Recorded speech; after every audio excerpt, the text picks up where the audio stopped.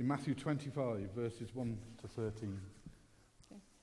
At that time, the kingdom of heaven will be like 10 virgins who took their lamps and went out to meet the bridegroom. 5 of the virgins were foolish and 5 were wise.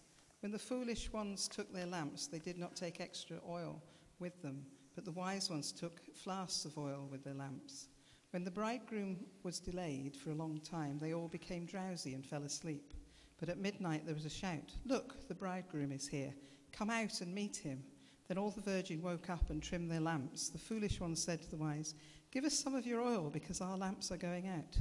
"No," they replied, "there won't be enough for you and for us. Go instead to those who sell oil and buy some for yourself." But while they had gone to buy it, the bridegroom arrived, and those who were ready went inside with him to the wedding banquet. Then the door was shut. Later the other virgins came too, saying, "Lord, Lord, let us in." But he replied, "I tell you the truth, I do not know you. Therefore stay alert, because you do not know the day or the hour." Thank you.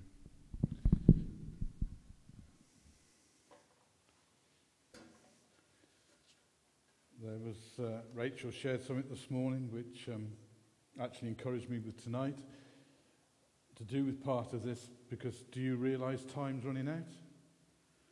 Rachel was sharing this morning about, and how Rachel's been on for a few weeks now about the fact of us going out and actually spreading this gospel just out of this church and not just be around here. And what spoke to me about this particular passage when I first read it earlier in this week was the fact of complacency. And that's something that we can all be guilty of. We can get complacent in our lives, and the church can become complacent as well.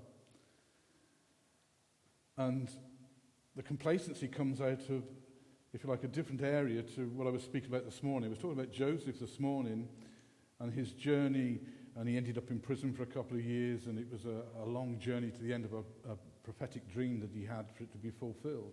He could have got really disillusioned and said, "I give up." I'm sure some of us have felt like that. Complacency is the other end of it, that we're too comfortable. Kumbalali here, I've heard him say a few times that God wants us to get out of our comfort zone. And I think that can be true in different ways, because our comfort zone is different for different people. But we can get very comfortable. We can get very comfortable in our lives, and we can get very comfortable in our church, and not realize that actually we should be pushing on. Now, these 5 virgins who didn't take any extra oil along with them, the one thing is they hadn't thought far enough ahead.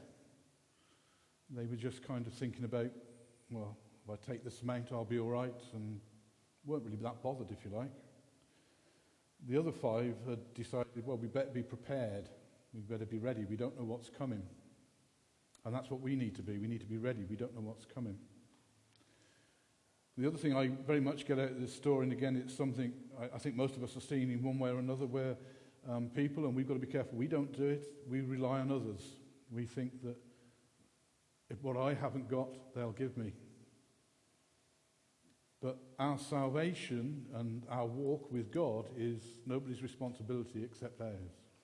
We all have a responsibility as God leads us to be able to help, and to help other people and help them move on. And as God gifts us, we're supposed to use those gifts for the church. But ultimately, we are not going to get to God's throne and say, well, it's his fault, he didn't tell me. It's her fault because she didn't help me enough. It's somebody else's fault because they didn't preach the gospel properly. If somebody doesn't speak and teach properly, they are going to be answerable. Scripture tells us, don't be too eager to teach, because actually you're going to be judged harder than somebody who doesn't do it. But it's our responsibility, each one of us, to make sure that what we're taking in is correct. It's up to you to check what I say to you, or what Keith says to you, or anybody else. It's your responsibility. I think most of us today use a lot of technology. And the God I know, he takes excuses away from us. And that's an excuse that I think he's taken away in this day and age, particularly in the wealthier countries. We've got no excuse for not being able to find things, whether it's on the internet or Bible programs, on your phones or whatever, that can help you understand the Bible. So he's actually taking excuses away from us. He's saying, this stuff's there, use it. I know years ago, with some of this technology started being used in churches, some churches objected to it. Oh, this is not right, this is not of God. We should carry on using our Bibles and this, that, and the other. No, we should use it because actually it does make it easier for people to be able to get the information and to be able to have a look to see whether actually what they're thinking is whether it's correct or whether it isn't. It must never be misused. It should never be used so that we use it as an excuse to get things to say what we want it to say. We should be always looking for the truth. But we are responsible for our own journey. But within that, and I think this is the one difference, if you like, with the church to a lot of other organisations you can think of, that we're a corporate body. It's the one body of Christ, but it's made up of individuals. So actually, all of us affect each other's lives in different ways. So we have a corporate responsibility towards each other. So we need to be prepared. The church needs to be prepared. We need to be actually thinking about the future and moving into it. This passage is part of what Jesus was doing to tell people that we don't know when the time is that he's coming back. And if you think in some ways there's a kind of a contradiction, because one minute they're waiting, the next minute actually it's happened. So one group of people are caught out because it took a lot longer than they thought. Now we've all probably heard many times of people saying Jesus is going to come back soon. Well, they've been saying that since whatever, year 60 or something. I don't know. You could probably go all the way back. We don't know. That's the whole point. But we are supposed to be ready. And within this as well, what we're supposed to be doing, because we don't know when Jesus is coming back, he could come back any minute, any time, we need to be getting this word out there. There's less and less time for other people to come to Christ and to find him as we found him. Now, we kind of got round to this conversation a bit at Keith's house a bit today, that just because you don't feel capable of evangelizing on the street or speaking to somebody personally does not mean that you can't get behind somebody who is. If somebody's gifted in evangelism, we can get behind them and encourage them and be there and be with them and support them. So nobody's got an excuse for not helping out. If we're not gifted in a certain area, we can help the people who are gifted in that area. And actually, numbers do make a difference. And actually, a lot of witnessing is just by the fact of us and our attitudes and who we are and people see us. So actually, it becomes a body at work again, if you like. But there is an urgency about this. There's an urgency that we actually do need to be pushing on. We mustn't be sitting back and thinking, well, Jesus is not coming today, we're all right till tomorrow. Because we don't know. We've got no idea.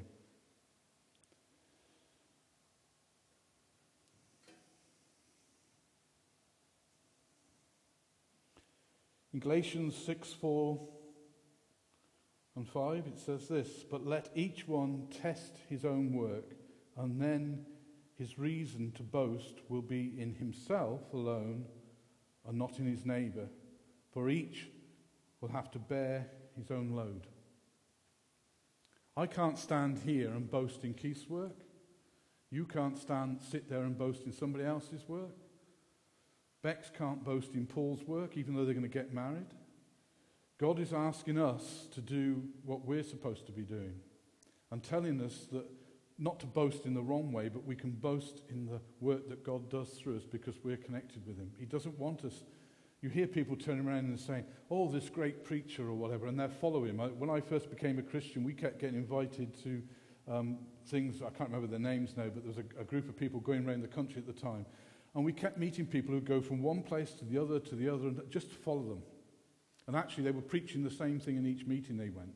And they were boasting in this person's works. Well, what good's that? What were they doing? That person was doing what they were supposed to and probably encouraged people and built them up. But those people were doing nothing. They were just following them. So we need to be taking our own load. We all have to bear our own load. God's got things for all of us to do, and he wants us to do them. In 2 Corinthians 5:10 it says this, "For we must all appear before the judgment seat of Christ, so that each one may be paid back according to what he has done while in the body, whether good or evil." So we're all answerable to Christ. There's going to be a judgment day, and that judgment day we're not going to be able to say it's that person's fault, it's somebody else's fault. And I think actually one of the questions we're going to be asked is God's going to say, "What have you done?" It's not being necessarily whether it's good or bad. He's going to turn around and say, "What have you done?" And we're going to have to give an answer to that. And actually, I feel quite a lot of the times I haven't done enough. When I look back on my life, I think to myself, I wished I'd done this and I wish we'd done more. And you think, part of you thinks, well, actually, have we done just what God wanted us? Or have we just done what we were willing to do at that time? The next scripture is Galatians 6:9. Now, I have to chuckle a little bit about this because this was spoken this morning. And I just took this as confirmation of what we're talking about tonight.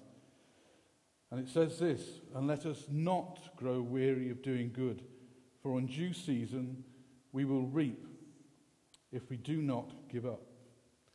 And this goes back a bit to what I was preaching a bit about this morning. It's the fact that we've got to persevere. Sometimes it seems as though we're getting nowhere, and sometimes it feels as though everything's against us, and we're just getting tired. But we've got to persevere in it. We've got to keep going forward. Because we will reap. There will be a season to reap if we're doing what God is asking us to do. So we mustn't give up. We've got to keep pushing into things, keep pushing forward, keep stretching out.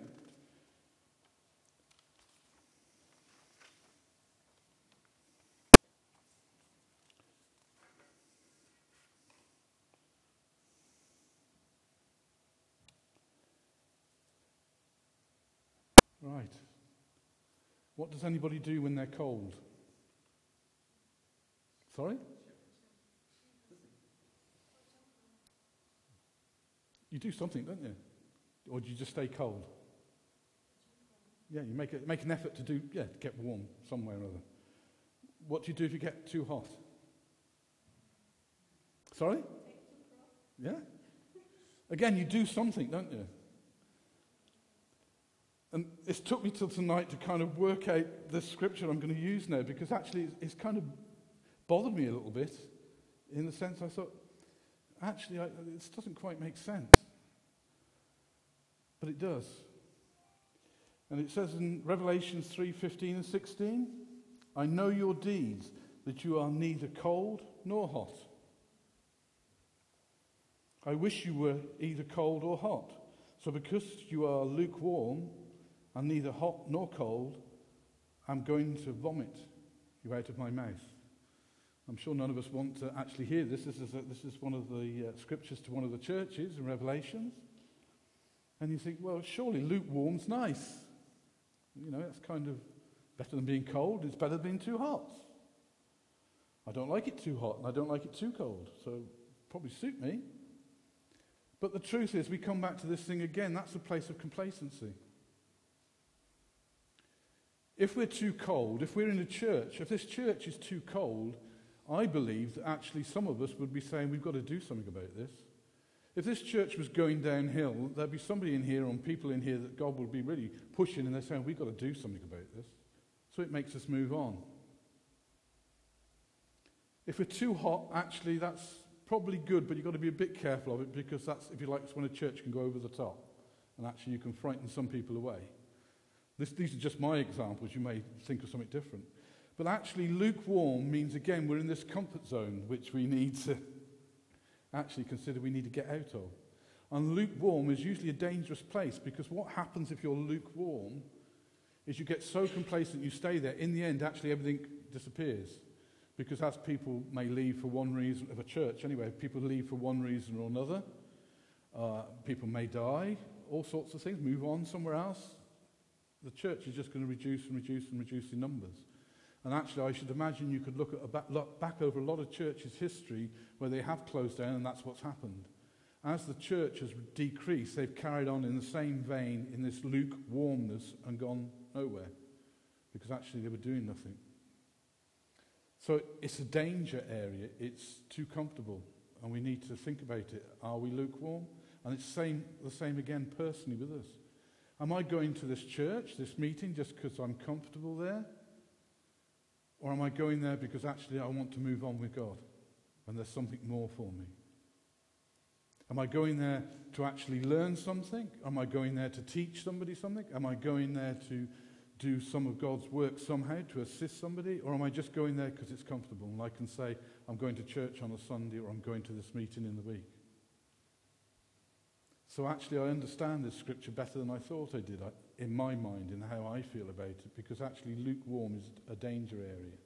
It's somewhere we don't really want to be.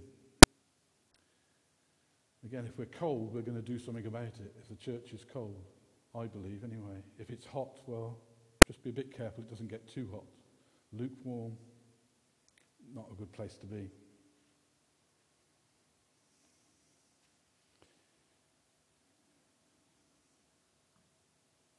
Hebrews 6, 1-3.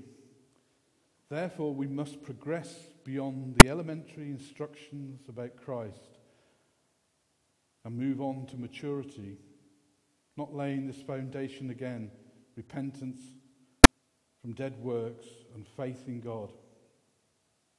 Teaching about baptisms, laying on of hands, resurrection of the dead, and eternal judgment. And this is what we intend to do if God permits. I like that. I like that last bit because, again, I've heard this actually spoken about. People, we've got to move on. We should not, no, this is not where we're supposed to be. But actually, some people are still there because of the fact they haven't moved on. Or some people are there because actually they do not understand some of the basics. So the piece at the end where it says, if God permits, again, is a good thing to hear. But we should be looking to move on. Again, I can think, and I think, again, all of us can kind of feel a bit like it at the time. We can come to salvation, we can get baptized, and we think, great, that's it. Is it?